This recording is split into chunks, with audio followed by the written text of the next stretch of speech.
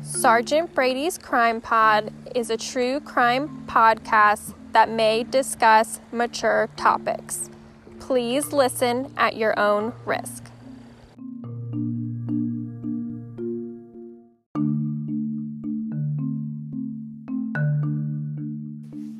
A heads up on the audio on this one. It was too nice of a day to sit inside, so we recorded this on my porch.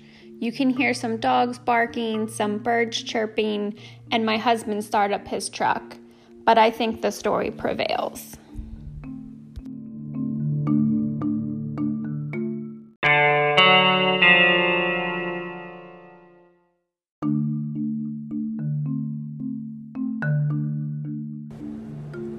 On April 28, 1983, Scott Piotrowicz, age 27, and his 19-year-old sister-in-law, Susan Kennedy, were gunned down in a Baltimore County hotel known as the Warren House.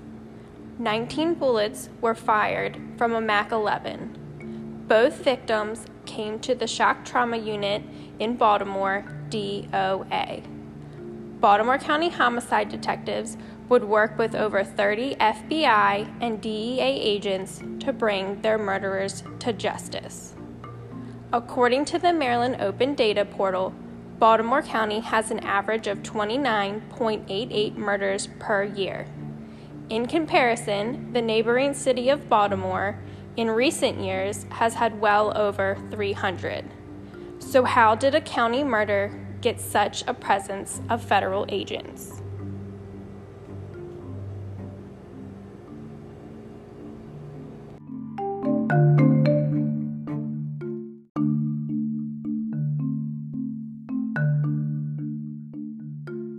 Anthony Grandison has a criminal record starting as early as 1970, and by 1979, he was a Baltimore drug lord suspected of attempted murder of a federal witness.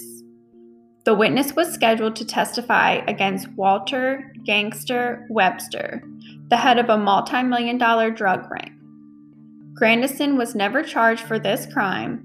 However, he was convicted of a felony prior to August of 1982. On August 6, 1982, less than a year before the Warren House murders, Grandison was released from prison after reaching his mandatory release date and placed on probation. Conditions of his probation included not leaving the Baltimore area. However, on November 1st of 1982, he was stopped at BWI Airport attempting to board a plane to Miami with a briefcase full of cash. He was questioned by Maryland State Police but refused to provide any answers or identification. Grandison was photographed and then released. The photograph was distributed to law enforcement officials, including the Drug Enforcement Administration, who had Grandison on their radar. They identified him as the man in the photo. His probation officer was notified and a warrant was issued for his arrest. A week later, Grandison had a friend rent him a room at the Warren House Hotel, and on November 9th, he arrived at the hotel with the key to room 219. Before heading to his room, Grandison chatted with hotel employees Scott and Cheryl Piotrowicz about the retirement of Sugar Ray Leonard. The following day, he reported to his probation office and was arrested. Upon his arrest, the U.S. Marshals searched his belongings, including the key to room 219. The items were then released to Grandison's assumed girlfriend. When Grandison's girlfriend, Janet Moore, showed up at the Warren House Hotel to collect the contents of room 219, Scott denied her access and contacted authorities. The FBI conducted a search of the room and discovered 4 ounces of heroin, 4.5 ounces of cocaine, as well as a .38 Colt revolver and other drug paraphernalia. Just 2 months after his 30th birthday, Grandison was charged with 2 counts of possession with the intent to distribute and possession of a firearm by a convicted felon. In March of 1983, during a preliminary hearing, both Scott and Sherrill identified Grandison as the man they spoke with in the lobby. They were scheduled to appear as a federal witness against Grandison in a trial to begin just 3 days after Scott's murder. The day after Scott and Susan were murdered, Andrew Manning, an FBI agent, was quoted in the Evening Sun paper calling the Grandison case the most significant one I've seen in 5 years in Baltimore. Detectives knew the killer had to be a member of Grandison's drug ring, but why was Susan Kennedy a victim of this crime, and who would be willing to kill a federal witness? Baltimore County detectives Ramsey and Duckworth were assigned to the case. They discovered Charlene Peaches Sparrow had obtained a room at the Warren House and also appeared on a visitor log at the Baltimore City Jail where Grandison was being held. Peaches was an acquaintance of Janet Moore. Peaches would later testify that she accompanied Janet and her boyfriend, Vernon Evans, to the jail to visit Grandison. Grandison made arrangements to pay Vernon Evans $9,000 to knock off Scott and Sherrill. On the day of the murders, Susan Kennedy, who was Sherrill's sister, was working in place of Sherrill at the Warren House Hotel. Susan was not a witness against Grandison and was shot by Evans in a case of mistaken identity. Grandison and Evans were both charged with first-degree murder and requested to move their trials outside of Baltimore County.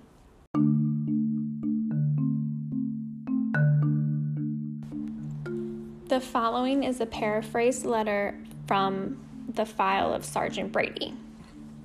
The Baltimore County Department was solicited by the Baltimore County State's Attorney's Office for witness protection and transportation in the upcoming state's case charging Evans and Grandison with 2 homicides.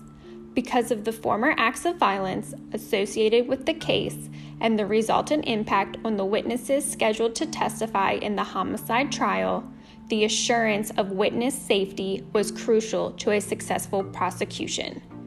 The threat to both witnesses and the police officers who were to trans them was very real. Anthony Grandison was known to have the monetary resources and contacts to once again organize the contract killings of key witnesses who would testify against him in this trial. It would be these witnesses for whom the Baltimore County Police would be responsible for delivering to courtrooms more than 150 miles from the Baltimore area. For Grandison and Evans, there would be nothing to lose in making an attempt against these people because the state was seeking the death penalty for both defendants. Due to the obvious danger, members of the Tactical Unit and Dignitary Protection Unit were selected for this detail and were advised that their assignments to Operation Atlantic would be strictly on a volunteer basis. These 2 units, working in concert, were given the task of assuring the protection and safe transportation of more than 20 states' witnesses. Operation Atlantic required multiple witnesses to be moved by land and air from Baltimore to courtrooms in Snow Hill and Princess Anne under the tightest security. Many of the witnesses were prisoners or hostile towards police and had to be tactfully addressed to assure the benefit to the state's case. Almost all of the witnesses were moved twice to testify at both trials, which were progressing simultaneously in Somerset and Worcester counties. The police were also accountable for 24-hour protection of the state attorneys in the Grandison trial. This was the first time that Baltimore County Police Department has undertaken a protection detail of such magnitude and duration. Furthermore, statewide police authority was granted to our officers assigned to Operation Atlantic. This was the first time that statewide arrest power has been granted to any local agency in the state of Maryland. The personnel assigned to Operation Atlantic were required to work long hours and on many occasions split their workdays to minimize overtime expense to the department. The officer's voluntarily compliance to this request alone saved the department more than 400 overtime hours during their assignment.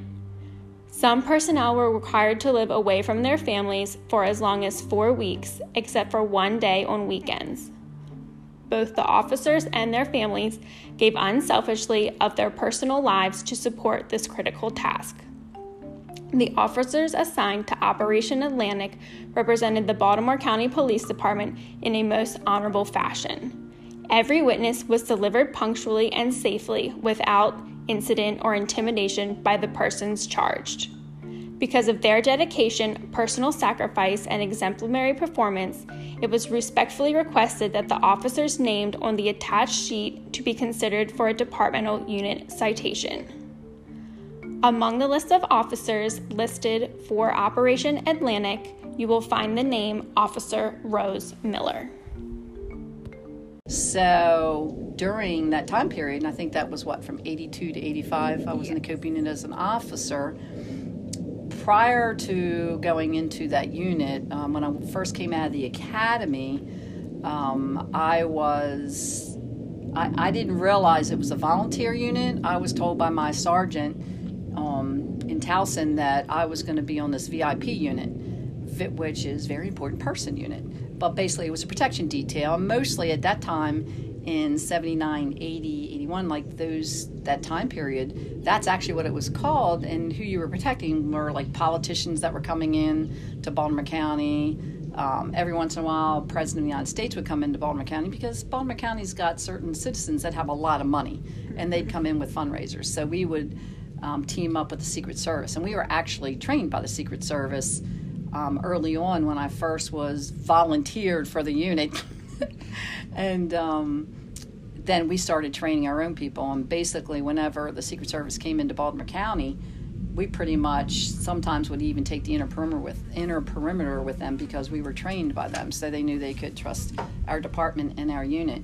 Well, then something horrendous happened in the 80s while I was in the Cope unit.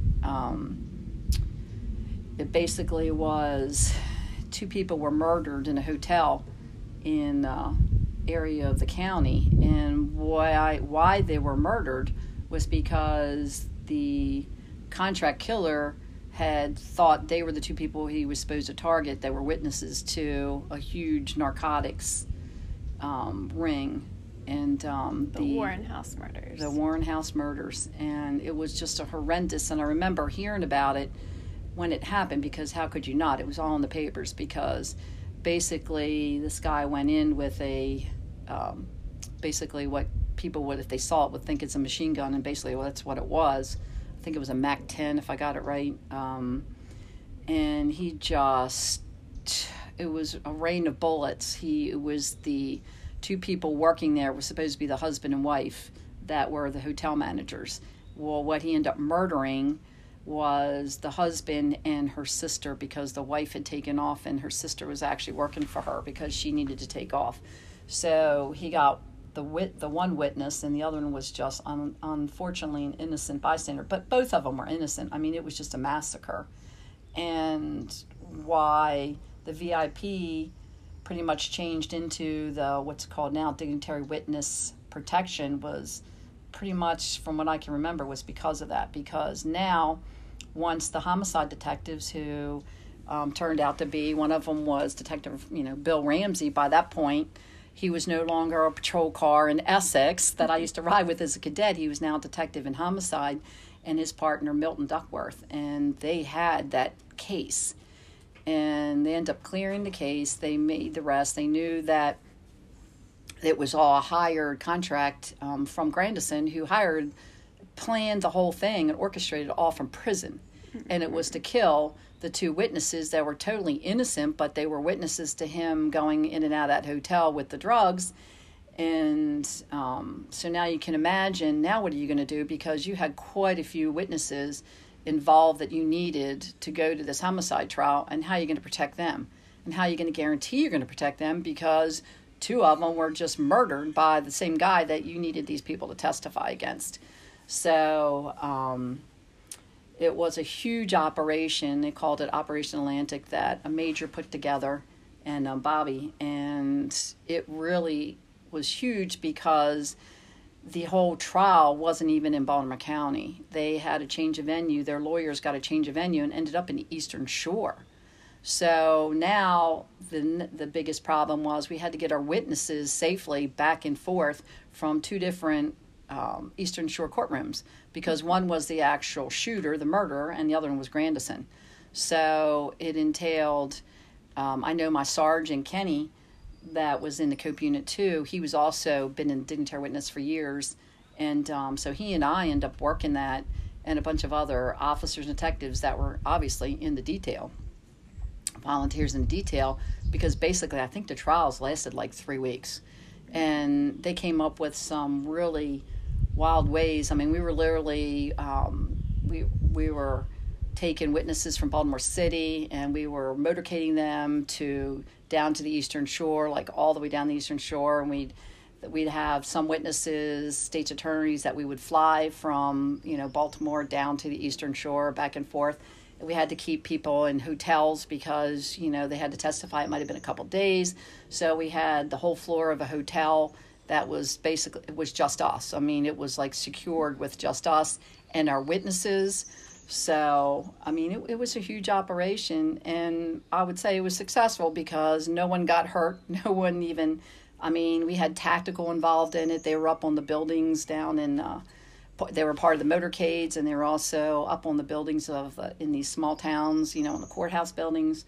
So if Grandison was going to try to kill any of these people, he didn't even come close because we had no incidents at all. And both the murderer and Grandison, who was basically the murderer, they were both found guilty. And I'm pretty sure, from what I remember, pretty sure that at the time they got the death penalty. But since then, obviously, since Maryland doesn't execute anybody anymore, they just got life. Mm-hmm. But it was interesting, and that's how the VIP switched from doing politicians to something like that. But it was needed. It was absolutely needed. These witnesses, and God love, Ramsey and Duckworth, because they had to convince these witnesses to even testify. And you can imagine. Mm-hmm. It's not like they didn't know what had happened to the previous witnesses. Mm-hmm. So.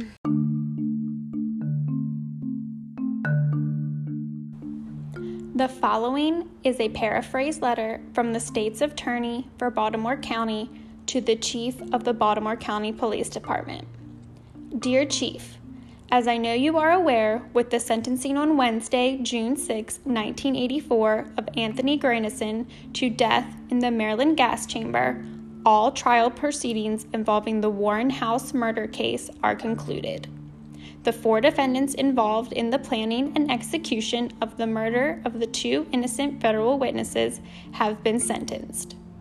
Anthony Grandison, federal sentence, life plus 10 years. State sentence, double death plus life plus 20 years consecutive to the federal sentence. Vernon Evans, federal sentence, life plus 10 years. State sentence, double death plus life plus 20 years consecutive to the federal sentence.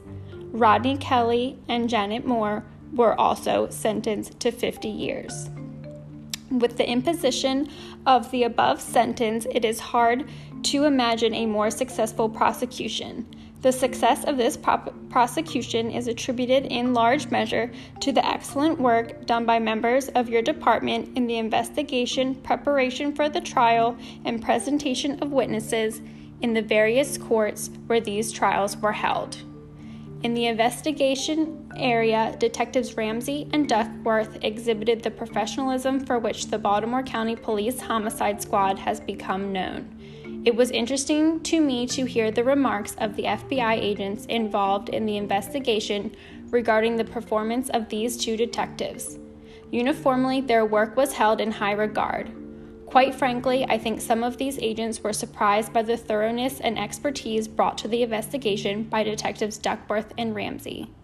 In the area of the case presentation, it was very valuable to have these 2 knowledgeable detectives present throughout the trials, which were held on the Eastern Shore. I sincerely appreciate your making them available to the prosecution teams. The death penalty trials of Anthony Grandison and Vernon Evans would have been impossible to present were it not for the logistical support given by the officers in Operation Atlantic. Every law enforcement officer and prosecutor in this state recognized the actions of these defendants as a serious attack on the criminal justice system of our country. It was important in maintaining confidence in law enforcement that this crime be solved quickly and that the individuals involved be prosecuted to the full extent of the law. Because of the hard work of the members of the Baltimore County Police Department, both of these results were obtained. In 2013, Governor Martin O'Malley signed a bill abolishing Maryland's death penalty. And in 2014, he commuted the sentences of all 4 death row inmates, including Grandison and Evans.